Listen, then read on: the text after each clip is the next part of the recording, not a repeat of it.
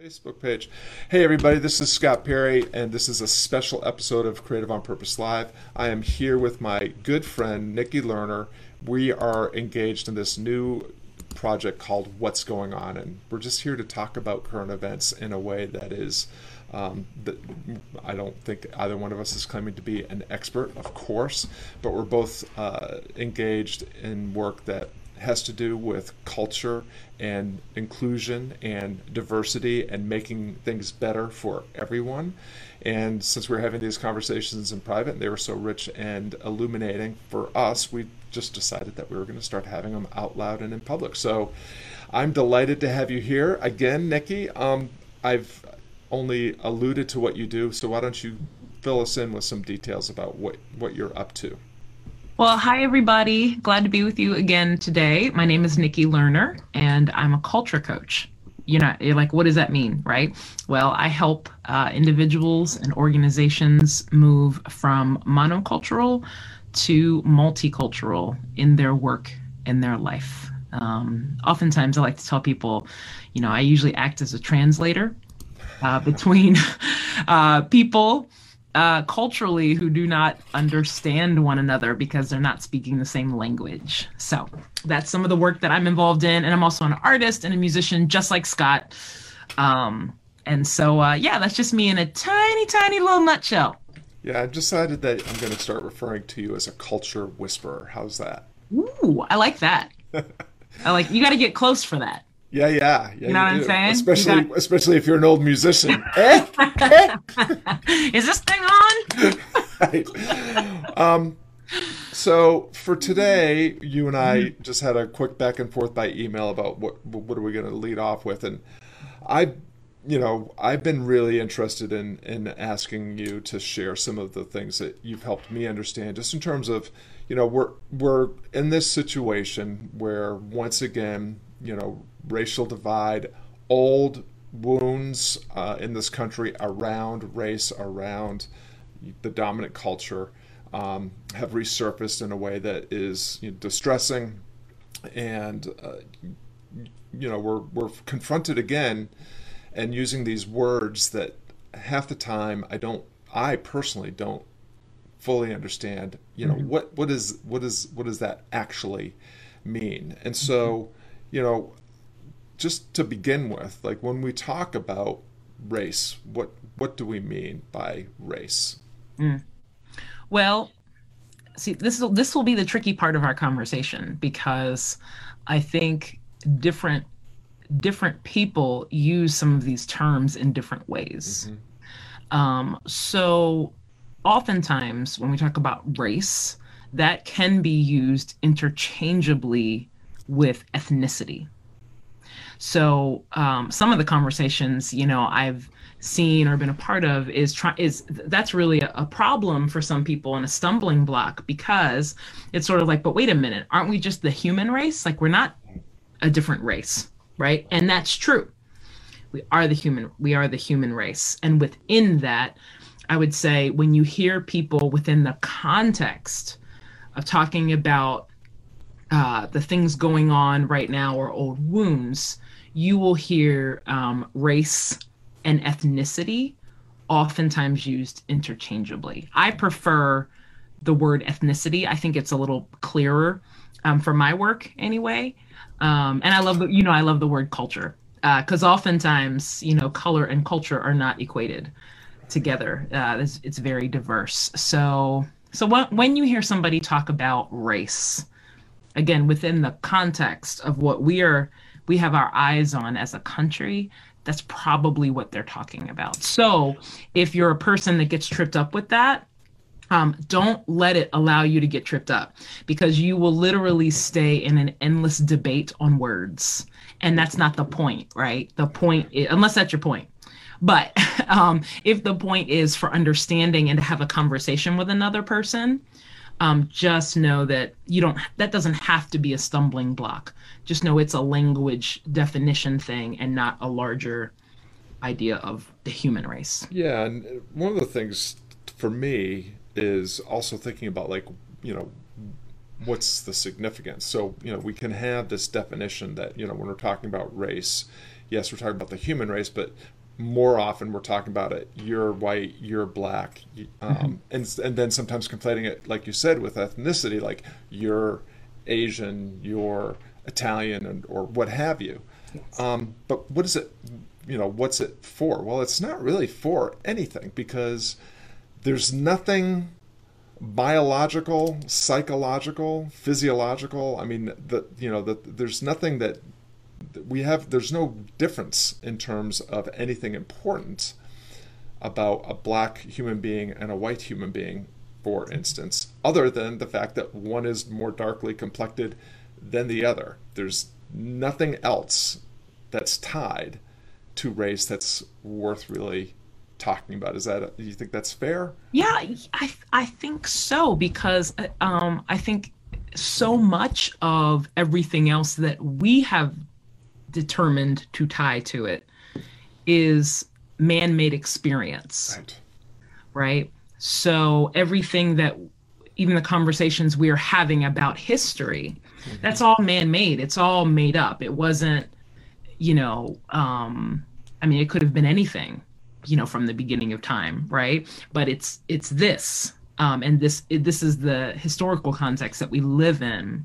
But you're absolutely right. I mean, as people, as a race of people collectively, we are created the way that we're created as human beings. Mm-hmm.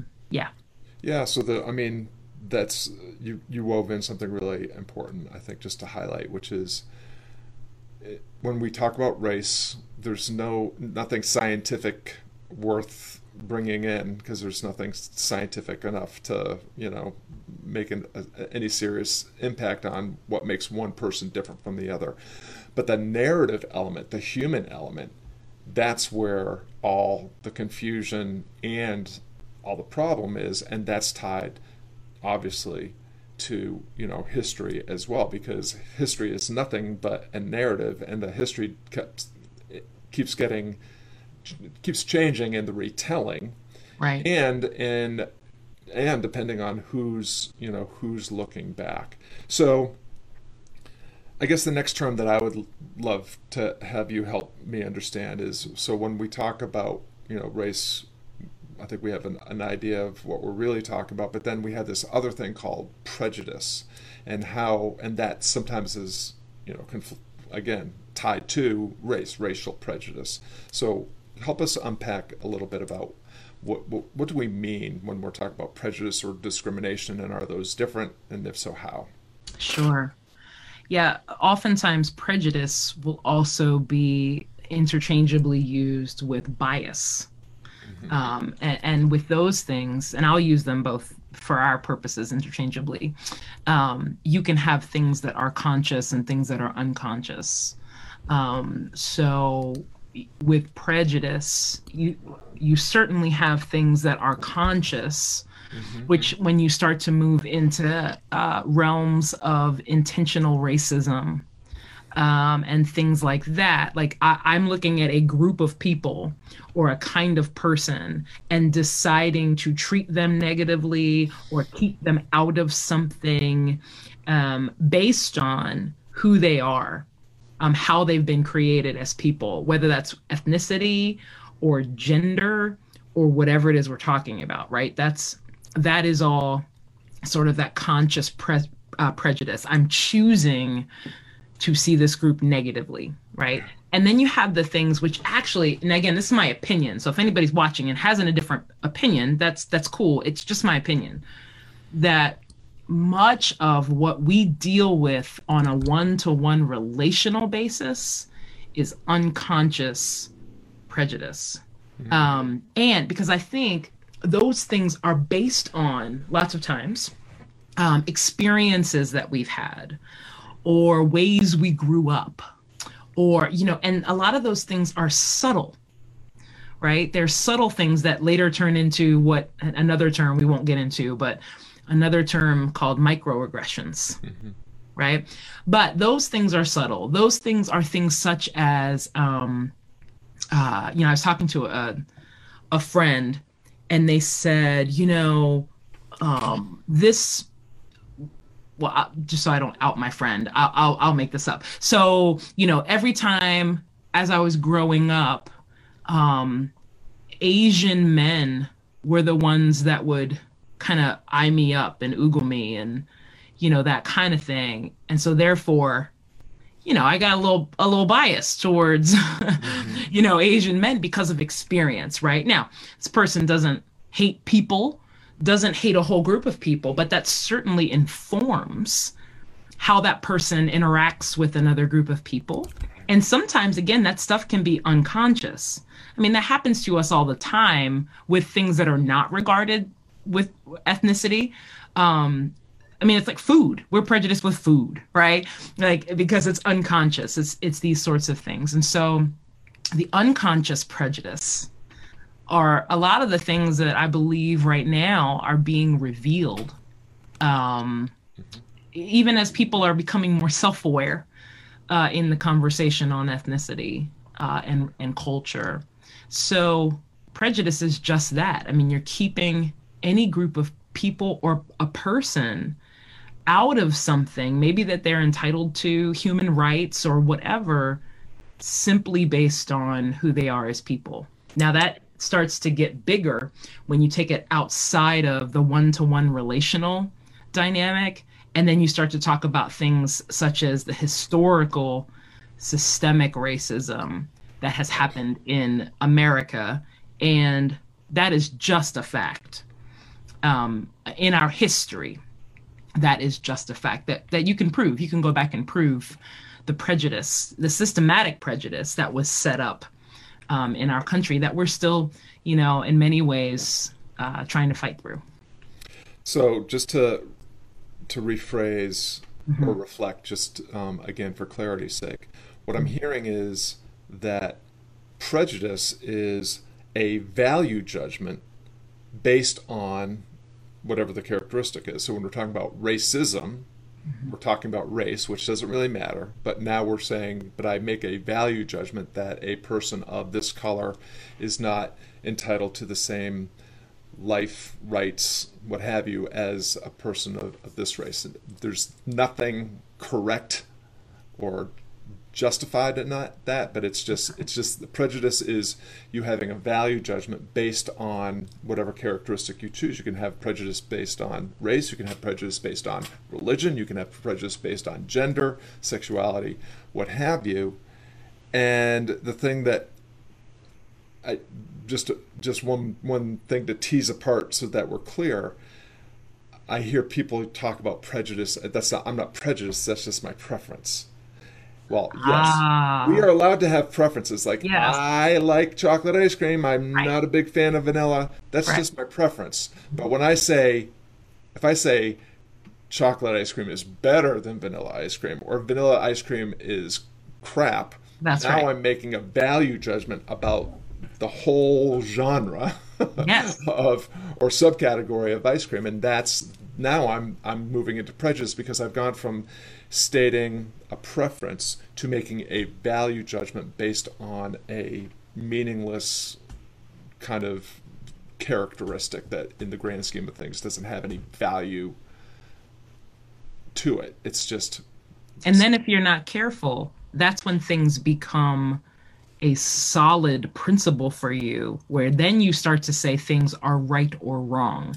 right. And that's where things get very dangerous because there are many things. I mean, there are some things that are right or wrong that we would all agree as a culture. However, there are lots of other things that are very gray, and that depending on our cultural come from, our ethnic come from, we may see them as right or wrong, but what they really might be is preferential or cultural.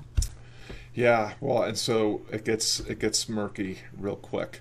But all the more so when and I'm totally game to talk a little bit about microaggressions because I'm not sure I know exactly what that is. So if you're willing to tease that out just a little bit, I'd definitely like to go to the systemic piece. Sure. So you want to hit microaggressions? if that makes sense to do Absolutely. before we, because the systemic piece Hmm. is the big humongous piece Oh that, yeah.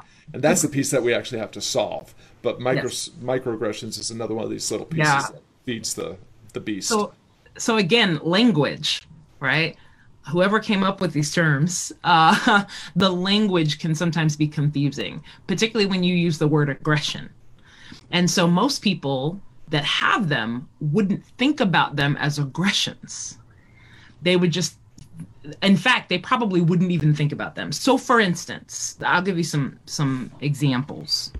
Some things that I'll start with what I know that Black Americans can experience are statements. Microaggressions are usually statements. One of the statements that I'll just tell you right now, and if your people are watching, this is a great thing to keep your foot out of your mouth. If you're trying to describe a Black person in America who you just think is intelligent and awesome and that kind of thing, a microaggression, how they would experience a microaggression would be, you're so articulate. Now, the person saying that is probably trying to give a very clear compliment. However, a microaggression, how that can feel as a microaggression is, well, what did you expect? Or, another one that we hear a lot is, you're so well spoken, which can translate into your expectation of me was that I was going to have a certain kind of accent or a certain kind of perspective or come from. All right. So that can be seen, particularly in a workplace, as a microaggression. Right. Now, a better thing to do would be if you're going to make a comment on something that was very clear from a person, and this is just all people in general, like just strike the well-spoken and articulate out of your vocabulary, right? Instead, talk about the insight that you heard, right? So have the focus be on what you learned, not on the person themselves. Does that make sense? Well, So again, that, it yeah, sounds a little bit like value judgment. Like, yes, I'm saying, yes, "Oh, you're really well spoken," and of course, I mean that yeah, as a compliment. I mean that as I'm trying to. My intention is completely yep, unracist, right, but so yeah, yeah. So this is really tricky, right? well, it's really hard for me because like I'm just thinking Yeah. like as a coach in the Hmm. Akimbo workshops, one of the things I'm famous for saying is great job or really well stated, Hmm. usually followed by the exam like, like Yeah. a reflection or a statement. Um, But see, that's different, Scott, okay, because good. what you're Thank God. addressing in that moment is you're addressing the idea. It's exactly what I'm talking about. So, like, I've Okay. heard you say things like that, or I've seen you say things like that. And I don't take that as a weird thing, it's because you actually are talking about the idea, which then encompasses the speaker. It does, right? No matter who you're talking to, no matter what that person's ethnicity is. But it first addresses the idea and whatever the person said, as well as giving value to that speaker. And again, I think with some of these microaggressions, you won't hear about them, honestly. I mean, I think people won't say a whole lot about it. It's starting to come out now because I think people are starting to feel safer of just keeping it real about their experience. Here's another one, for instance, this is around gender. I can't tell you how many times somebody has rolled up to me and said, you know what, you're a really great female leader. And my response to them is usually, you know what, I think you're a great male leader. Like, just think about that. Like, how many times have people said that to you, Scott? Man, you're just a really great male leader. Yeah. You're such a great male coach, Scott. Right? Now, again, the person who's saying it, I think a lot of times the intention is good. But how that lands sometimes on people, it, I mean, if you can just see it that way. Now, here's what I want to encourage is you, I don't think any person can be constantly walking on eggshells about anything. But I think I would love to see the posture that we start to get in as people be in any conversation. I'm probably gonna, screw something up or say something that's not whatever. But I'm hoping that first in my friendship groups, that they will give me a word I love, which is grace and space to get it wrong. And if I do something, I trust that somebody's going to have my back.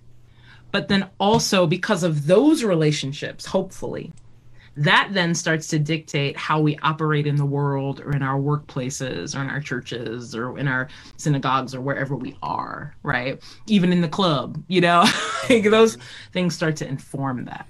Well, I think that's, again, a piece really worth highlighting is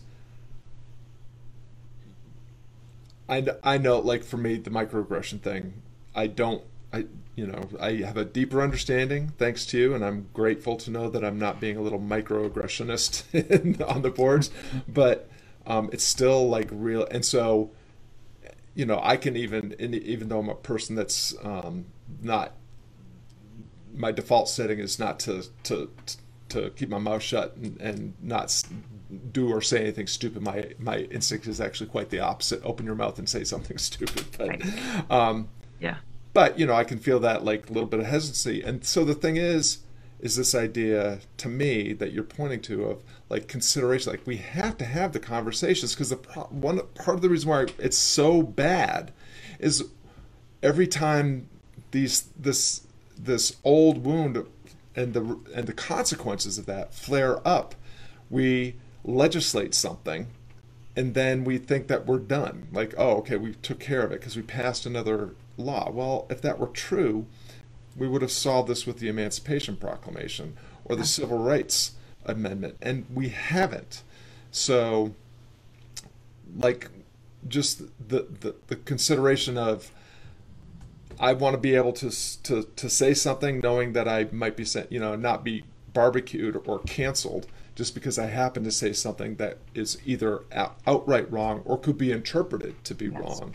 And I love your word grace, and I think it's a really important one. Like we have to, we're going to have to hold a space for grace for, I think, a very long time here for each other. Yes. One last question about the microaggressions things before we move on. So I totally understand what you're saying about like, oh, you're a really fantastic woman leader. I mean, that's clearly to me an unnecessarily distinguishing feature. You're a great leader.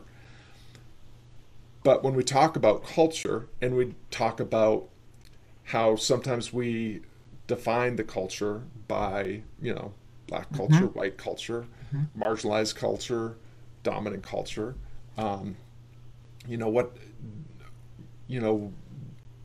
we talk about like leadership in the way forward, do we, what happens when we start hearing things like black leadership or female leadership or that sort of thing? Are we dipping our toe again into the microaggressions, or are we assigning a cultural attribution that we want to weave more into the entire culture? That's such a great question, and I don't think it's an easy one to navigate, but usually I think it's safe to assume that you always have to know what is the context of the conversation I'm in, right? So, and this is some of that nuance, I think, as just being human beings that I do think is innate to a lot of us, right? Or that we've learned here in our culture in America is, if we're having a conversation about, for instance, I'm making it up, but the lack of diversity in our, in our government, let's call it that, the lack of diversity in our government.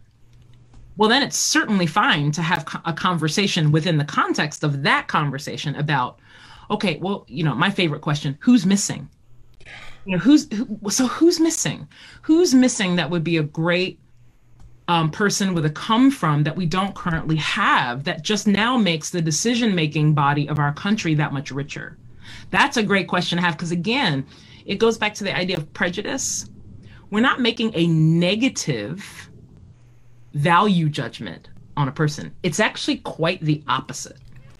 We are now looking at culture and saying, we realize that culture enriches what we do as a country. So therefore, what is it that we need to look for, And then we can have conversations about, wow, it'd be really great to have some, more women in this space, or some more,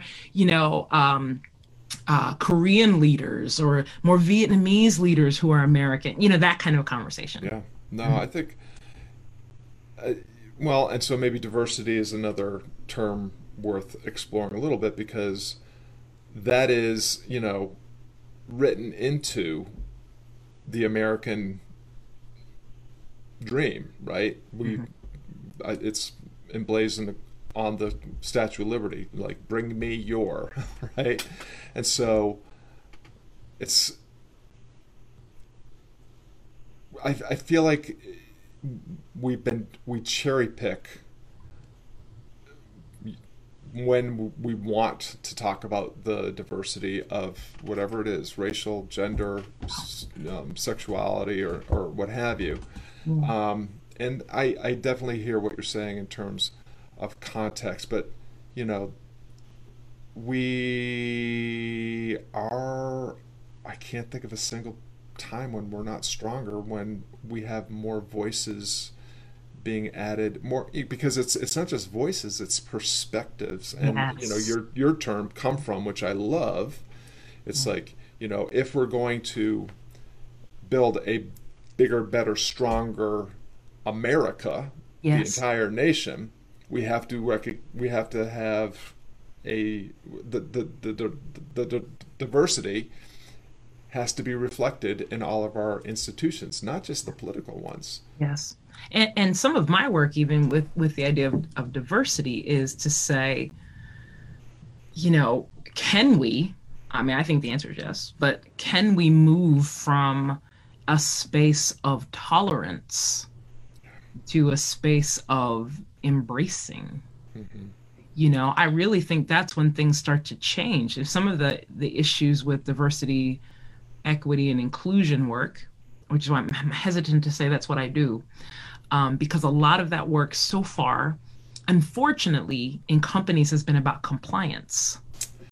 Right. So it's been about, hey, let's make sure we get our DEI work this year. Check. Yeah. And that's kind of like, I mean, you got to start somewhere. So I understand that, but it also kind of promotes this idea of tolerance, right? Like, let me just get enough just to get through this workday, and then I'm out of here. I'm doing my own thing, which, is fine. But still, like, we have an opportunity to create some really welcoming, beautiful cultures, even at work, or even in some of our public spaces, or that kind of thing. If we could have a perspective shift and start to build a culture of what I've been terming honor and curiosity, Yeah. right? Like, if I can look at your culture, Scott, and be reminded, like, oh man, I had so much to learn about someone like Scott, you know, or and you can look at me and think the same thing, rather than be feel paralyzed because either you don't know, or every time you try to know, you don't have any relationships in your world to give you some space to be wrong, and some space to grow, and we need that when we're learning anything new. Well, you just landed on the piece that's been bumping around my head for a little while now, which is a curiosity piece. I mean, if you are truly curious, then value judgments are going to be put to the side, because you can't be curious and judgmental at the same time, and you can't really be curious and anxious at the same time. I mean, if you are truly have this posture of just like, I'm trying to explore and understand your experience because I just don't know, then there's there's plenty of room for forgiveness of the occasional foot and mouth moment, faux pas, what have you, because you can't know what you don't know. And so that this is how we move toward understanding, deeper consideration, more inclusion, more more diversity of voices and opinions, and this whole idea that if we're a little bit more considerate and a little bit more curious and a little less judgmental and a little bit less overconfident, this is the process by which things get better sustainably. Yeah. And let's move to the big hairy audacious thing, which is the systemic piece. And I'm going to just throw spitball, the things that leap to my mind and hope that you can help tease them out for me. Mm-hmm. We have systemic racism, institutional racism. We also have, are hearing people talk about white supremacy culture or dominant culture, people, and we're hearing about marginalized, populations. How do we wrap our heads around, all the bigness in all of those terms? That's so good. Yeah, and just to say again that within these conversations around ethnicity and culture, these terms are really loaded. Mm-hmm. And for those of you watching or will watch this later, just know that if you're feeling that, there's nothing wrong with you. They are loaded. And particularly if this is your first step into trying to engage on culture, these words are gigantic, right? So let me just pick a few.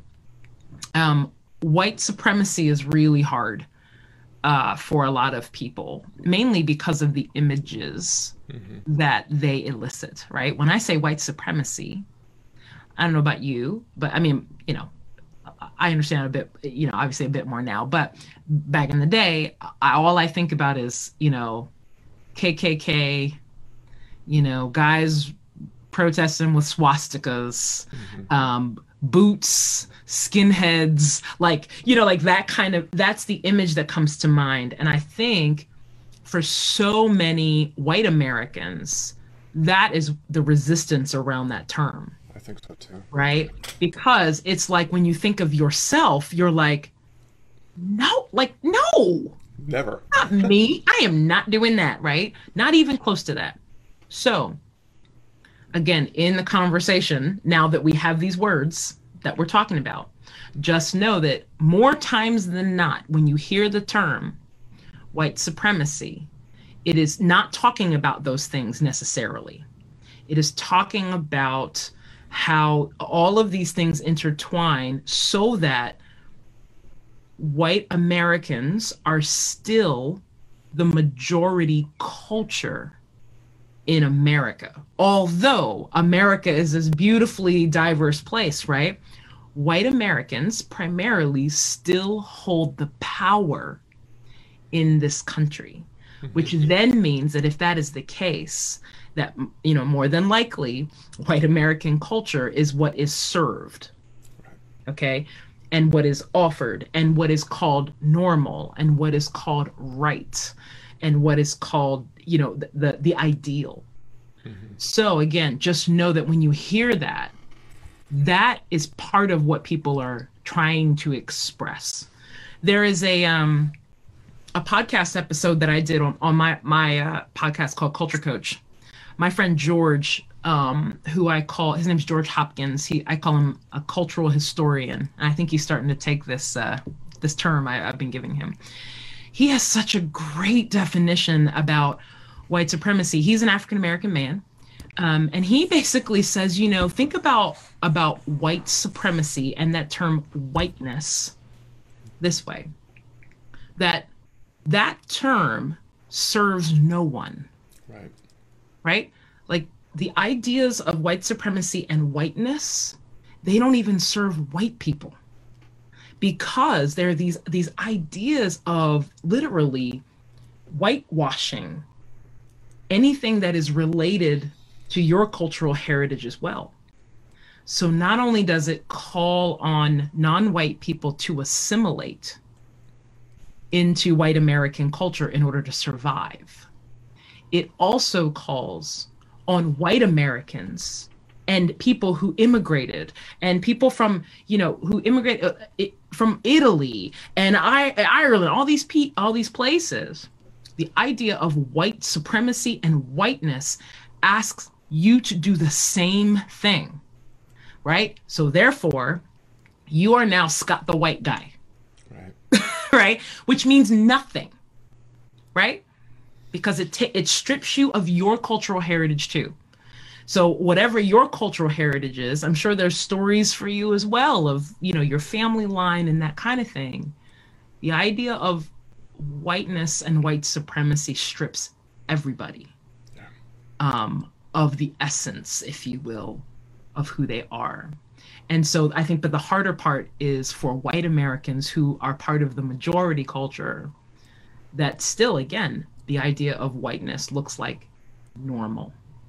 And that's why it's hard to see, you know? I don't know if that makes any No, sense. no, it's so Because it's a broad topic, but you brought up something earlier that I wrote down, and it's perfect time to circle back to this. So when I'm having these conversations with folks that look like me, and we talk about white supremacy culture or the dominant white culture or systemic racism, the arguments I frequently get are, yeah, but my people were Eastern European or Irish or or Jewish or what have you, and they suffered too. They had to earn it's like, yes, but it was not written into the Constitution that your ethnic group was less than human. That's right. It's not written into the Constitution that you are property. It's not written into the amendments to the Constitution that now we're going to let you be real human. I mean, that's a systemic part that, yes, I applaud everyone who earned what they got or has earned, but you can't. We're comparing apples and oranges when we talk about the race-based systemic piece. That's because we have an entire population that for 400 years has been marginalized in certain places where it is enormously more difficult for them to earn their way out. And I will just say that argument doesn't always end the way that I would like for it to end, but I think that's hard to see. That's the real, and so this is the piece. This is the unconscious piece that you were speaking to, is because we have been immersed in this culture for a long time. We are fish swimming in the ocean, and if somebody comes up to us and says, "How's the water today?" we're like, "Well, what's water?" What's water, right? Right, because we've always been immersed in this. And so when we talk about white supremacy culture, we don't get it. We don't see it because it's always been this way if you look like I do. Whereas if you are black or Asian or, and some other, white ethnicities, you do have a different perspective on that. You do see it because you have seen how you and your people have not had the same opportunities, and that the doors have not been open as long or at all. I'm so glad you said that, because you're right. Going back to what you said initially, that those are two completely different conversations. And that is the point about when people are talking about systemic racism is, I may have said this last week when we were on together, but there is sort of this idea of, slavery was 400 years ago, get over it. Okay. Which, all right, logically, sure, that was a long time ago. However, the experiences, the mindsets, the having to deal with the systems that were racist after slavery ended, those things continue for generations and they are passed down. You know, I mean, I remember things my grandmother, who's a beautiful 94 years old, you know, there are things she has passed down to me because she lived in segregation, right? That maybe aren't for me here in 2020, but she still passed them on because what else is she supposed to pass on, right? So having an understanding of, you know, it's kind of like we would never tell victims of abuse, of sexual abuse, like that happened 15 years ago. Why aren't you over it? Well, why? Because we understand the effects of trauma on other things, right? And how it's passed down and how people live with those things oftentimes most of their lives. I mean, if you know anybody who's gone through abuse, they live with that stuff forever, right? So now think about the fact that, and this is, we kind of lean into privilege as well, right? I think the misunderstanding is privilege has nothing to do with the fact that a group of people did not earn something or work hard or, you know, take advantage of opportunities. It's actually like literally not about that at all. The idea of the privilege piece and even the systemic piece is the idea that your skin color, right, and your come from is not a hindrance as you navigate through America, right? I mean, I can tell you, I may have shared this with you before, but you know, like I got my hair relaxed when I was 9, right? I mean, 9-year-old kid. Now this is my natural hair, right? This is where my hair looks. But at 9, you know, my grandmother and the women in my family, the amazing Black women in my family, said, we need to straighten her hair. Because what was passed down to them is that this means that I don't get a job in America, right? I can't work for Verizon at corporate with this, right? I can't run a Fortune 500 company in white America with this because people, right, the dominant culture people will look at this as a threat, or it will be one more barrier to people understanding me. Okay. So at 9, I get my hair straightened so that I can function and be successful in a majority culture world. Okay. Now think about that. Think about, again, the history of what was passed down to me by the women in my family who lived through that. And they changed the natural texture of my hair to reflect more of white society so that they would understand me more. Like there's not a whole lot of white women that are trying to make their hair look like this, right? Why is that? Because I'm not the majority culture. So they don't have to in order to function in the world. And that's just a small thing. Like that's just one little thing. But like those are the kinds of things where we're trying to have conversations around and to help people understand is like, you can literally go back, try to find the history. I know that we weren't taught these things in school. We weren't, most of us, but go find it out. There is a long, long history of, you know, our people group trying to make waves and the system, whatever that parts of that system is, trying to say, no, you stay where you are. Now, is opportunity available for every person? Of course it is. Like that, we're not talking about that, right? You know, I can still go buy a house without redlining.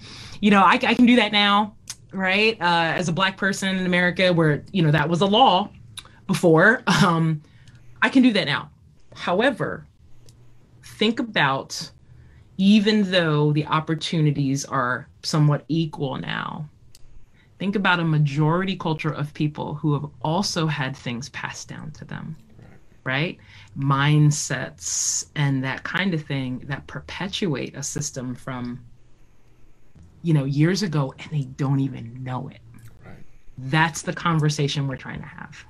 Well, I'm really glad that you wove that privilege piece in, because that is another, another one of the terms that,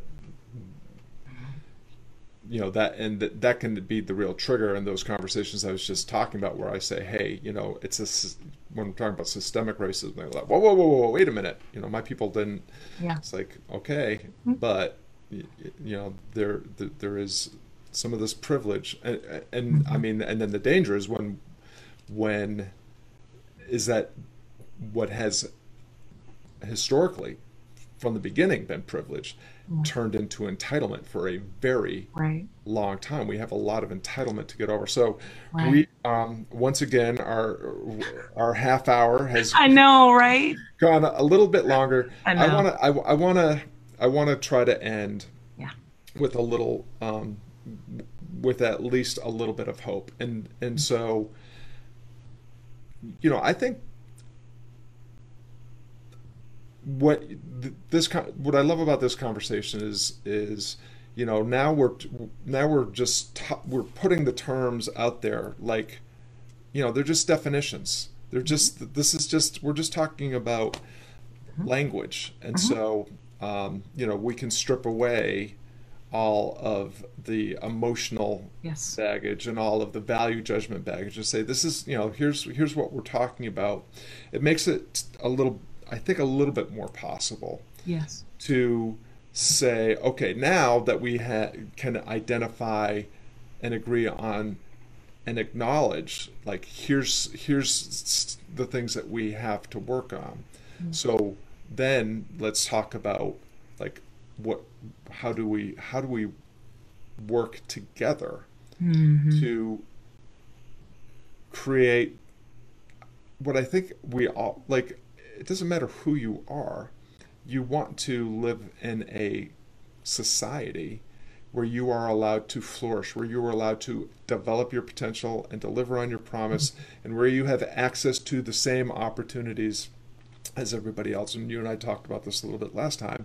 I think that historically we've looked at everything as there's only so much, and so some people have to have and some people are not going to be able to have. And that's really not true now more than ever, because now, in terms of opportunity, the only opportunities that are going to be sustained going forward are the opportunities that involve human to human communication, collaboration, ability to think critically and react creatively to solving difficult human problems. Yes. Because the algorithms and the machines are going to take care of the ditches and the driving.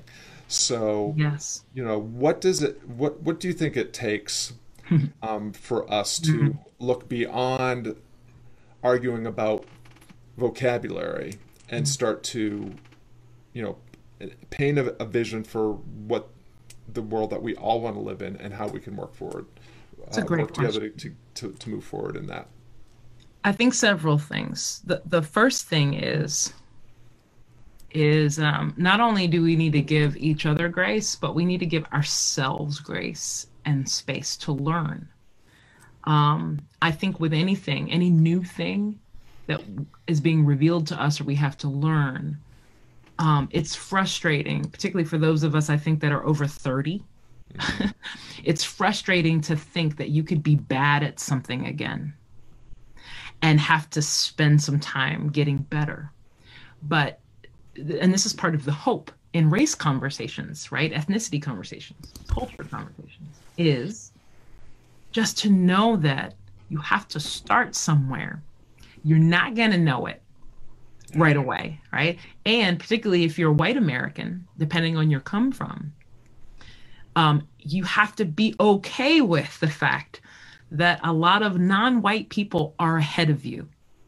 But that's because we have had to be, right? We have had to be multiculturally living people in order to survive in the country. And that's uncomfortable when you're part of the majority culture because you're used to leading the way. So now having to be led by non-white people, it's just different. So approaching all of these conversations with a posture of learning is so important. Think about learning it as a new skill or a new piece of technology or whatever it is, right?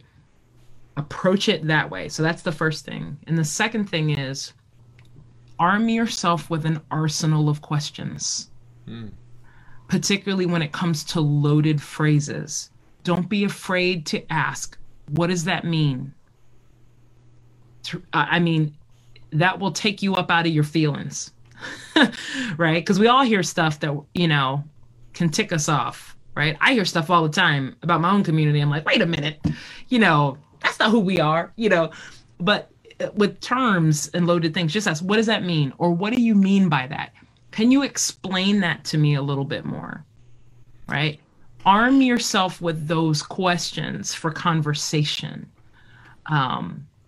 So that's the second thing. And then the third thing is, I know we're in COVID times, but I'm telling you, get out there and be with people, even if it's just at the grocery store, because it will remind you of the humanity of people that live in this country. If you stay in your home too long, even with COVID, all you see is a digital version of people groups everywhere, and that is one-dimensional.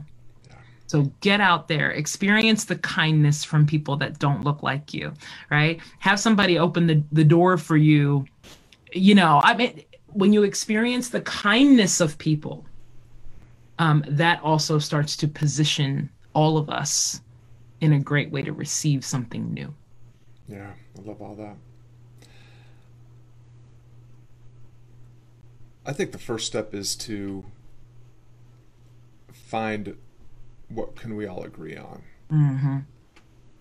And I think we can all agree that we're all human beings, and that all human beings want to do is to,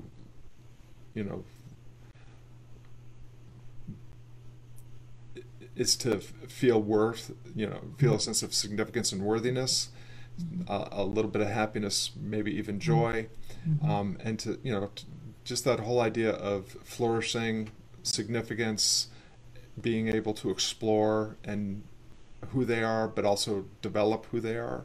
Yeah. And that there's so much abundance of opportunity. We don't have to worry about who dividing by things that don't matter to decide who's going to get what. We all want to flourish and thrive, and for our children to be able to do that. And then can we build enrollment? Can we have a vision and a mission that we all agree on? And that might mean that and that we can't wait for somebody else to fix it, and we certainly can't expect our broken systems to talking about political, this is not going to be solved by legislation. This is not going to be solved by executive order. This is not going to be solved by bringing in the National Guard. This is going to be solved by, to your point, the conversations that happen in the grocery store, and by everybody working within their sphere of influence, knowing that everybody that they come into contact with has an additional circle of influence, and it'll just keep rippling out. And at some point, whatever we can build outside of the systemic problem, the institutions that have caused systemic problems, will be so undeniably better for everyone that we'll just be able to say, I'd rather be on that bus. I'd rather be on that journey with those people. They seem to be going somewhere that's a lot better than what's going on over here. And so just that idea, like, we have to, on a human to human level, we have to start talking about, what's the journey that we want to be enrolled on. Yes. And then are we willing to take daily steps towards, that possibility? Because it's not going to, nothing is going to change tomorrow, next week, next year. But, we've been on this historic march. We've made progress. Undeniably, we have made progress. But because we've never really dealt with the causal piece. We keep working on symptoms instead of the disease, and now we have the opportunity to just say, Mm. let's pull it out at the root. Yeah. And I just want to say I totally agree with that piece. Like maybe I've been thinking about this a lot. Like Mm. it probably really is somebody else's turn to lead. Mm. You know, the leadership should be as diverse as the population is, and the fact that it's been pretty consistently looking one way for a long time, I think it just means that we have to, and that's not that's that doesn't mean that those that have to now be punished for having had for Right. so long. I think Absolutely. again, there's so much abundance, and Yes. I feel like we can, you know, I don't think we have to relive the past or live in the past or, you know, like here we are. Where do we want to go? Yes, we could. Let's acknowledge all of the things that have been done poorly or wrong, but where do we want to go now? I think Yes. that's a lot more important. Yeah, and just one thing on that about leadership, if I, if the US government brought me in to consult with them, right? The first thing I would tell them is you cannot lead a multicultural country as a unicultural leadership team. Right. I mean, our country is a perfect example of what we're talking about, which is, you know, you can't make, I mean, and it has nothing to do with whether somebody's good or bad. It doesn't. It just has to do with come from. You cannot have a monocultural body of decision makers for a multicultural, multicolored America. It's impossible, Right. no matter who is leading the country. The team, the decision makers of the US government has got to better reflect the diversity of America in order for us all to move forward a bit. Yeah. Yeah, and we better do it quick. That's all I got to You are say. not lying. Nikki Lerner, my friend, Yes. it's been so nice to have a 60-minute, 30-minute conversation I with you know, again. right? It's the best. We stretch time, Scott. We do. We've got the time space continuum thing Yes. nailed. If we can just get the rest of it, we'll be okay. That's right. Yeah. So we're on tap to do this again next week, and we'll be in your space. Yeah. I think we're doing that Tuesday next week, Tuesday. Hmm. and you know, we'll if you, the viewer, either live or in replay, have found any value in this, please go ahead and spread the word, direct people here, or better, even share it wherever you live online. And this is how progress is going to be made, and this is how we're going to make things better together by sharing conversations and asking important questions and just leading in together. So, Nikki, Thank you, Scott. appreciate you. We'll talk soon. All right.